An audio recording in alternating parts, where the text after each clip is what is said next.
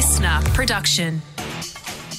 Good morning, sports fans, and welcome to the number one daily sports news podcast in the country, The Scorecard. I'm Brett Thomas, and this is your fast, fun hit of sport for Thursday, September 21. Today, did the Magpies squad give away a selection surprise at training? Shots fired across the ditch. Can the Warriors get in the head of the Broncos whiz kid? Ben Simmons takes a dig at his former superstar teammates Kevin Durant and Kyrie Irving. And is a Harry Kane Tottenham reunion on the cards? Let's rip in. The marquee matchup the AFL would love to see in the grand final is Collingwood against Carlton, two of the most storied rivals facing off in the last Saturday in September for the first time since 1981 when they were the biggest clubs in the land. On the flip side of that is Brisbane against GWS. While that would be a big vote of confidence in expansion, it wouldn't be that hard to get a ticket compared to the suffocating demand if the Pies and Blues win this weekend. While the Pies are favoured to withstand the orange tsunami in the Giants, the Blues are heavy underdogs, and so they should be, against the Brisbane side who haven't lost at the Gabba this year, finished second and don't have any weaknesses across the field. But being the favourites carries its own kind of pressure.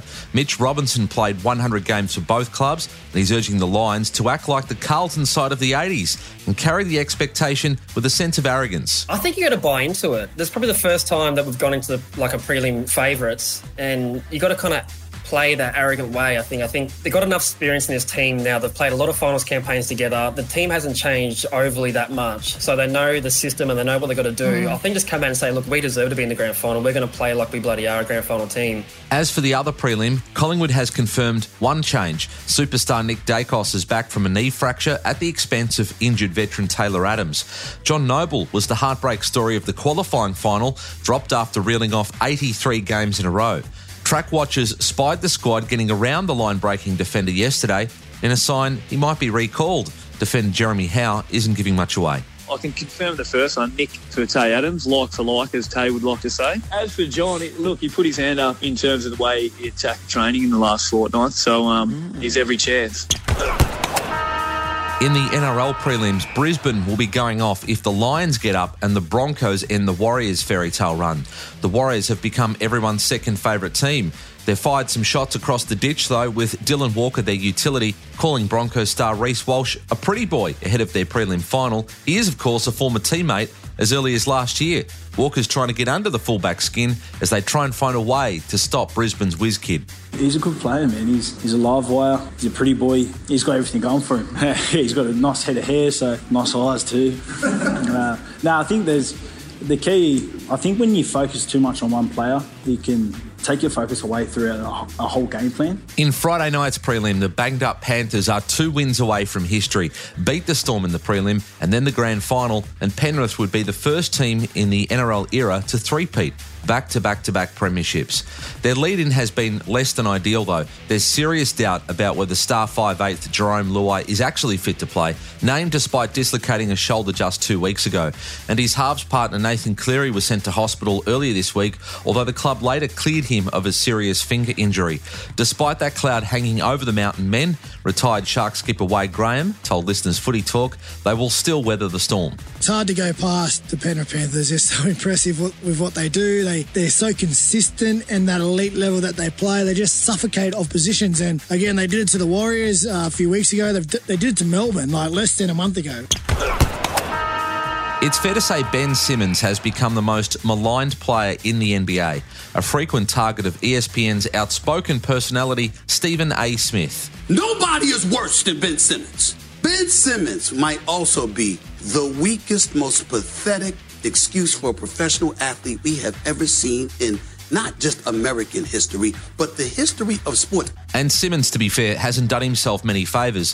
From an all-star in Philly to an outcast in Brooklyn, he's still at the Nets, probably because they couldn't find another team willing to trade for him. The Aussie basketballer played just 42 games last season as he battled form issues and a back injury, and an unwillingness to shoot the ball. Back surgery means Simmons won't be on court until November, but when he does, he's declared he owes Nets fans after an underwhelming stint in their city so far. I'd say not being able to do your job to your fullest. And I never have an excuse. I never try to say anything about, different things going on. But, I was dealing with an injury at the time, so I did what I could in the moment. And I owe it to everybody, the fans and everybody, to get back to where I need to be. That's what I did this summer, to get back. And he revealed he will be back playing point guard next season, not point forward or in the dunker spot trying to not get in the way.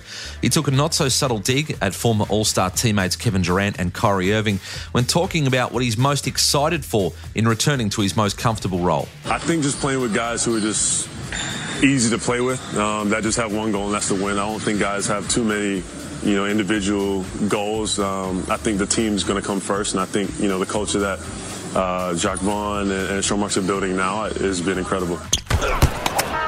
Harry Kane is officially a Bayern Munich player. It was an uncertain 48 hours for Spurs fans as the club accepted the offer, but Kane took a little while to decide. But this morning, he posted this. Been an incredible welcome, he says, for me and my family in Munich in the last 24 hours. Buzzing to have signed for such a massive club with an incredible history. Can't wait to get started. Ange Postecoglou lost Tottenham's best player before a ball had been kicked in anger. The England captain jumping ship to German giant Bayern Munich for more than 160 million Aussie dollars in the biggest move of the EPL off-season. Spurs, under the Aussie manager, though, haven't looked back. The extra cash allowed him to sign players to suit Ange ball, and they are the fairy tale story of the Premier League season so far, sitting second with 4 wins and a draw. Well, Spurs fans may not have seen the last of Kane in North London. The chairman of the club, Daniel Levy, dropped a bombshell at a fan forum, revealing there's a buyback clause. We can just pretend that this never happened. Levy didn't reveal how much the buyback would cost them, but come January, if Bayern's on the slide and Spurs are headed towards an unthinkable title, will the Spurs' record goal scorer seek a return home? And that's your fast, fun hit of sport. Hit subscribe so you don't miss the ep each morning. Catch you tomorrow on The Scorecard. Listener.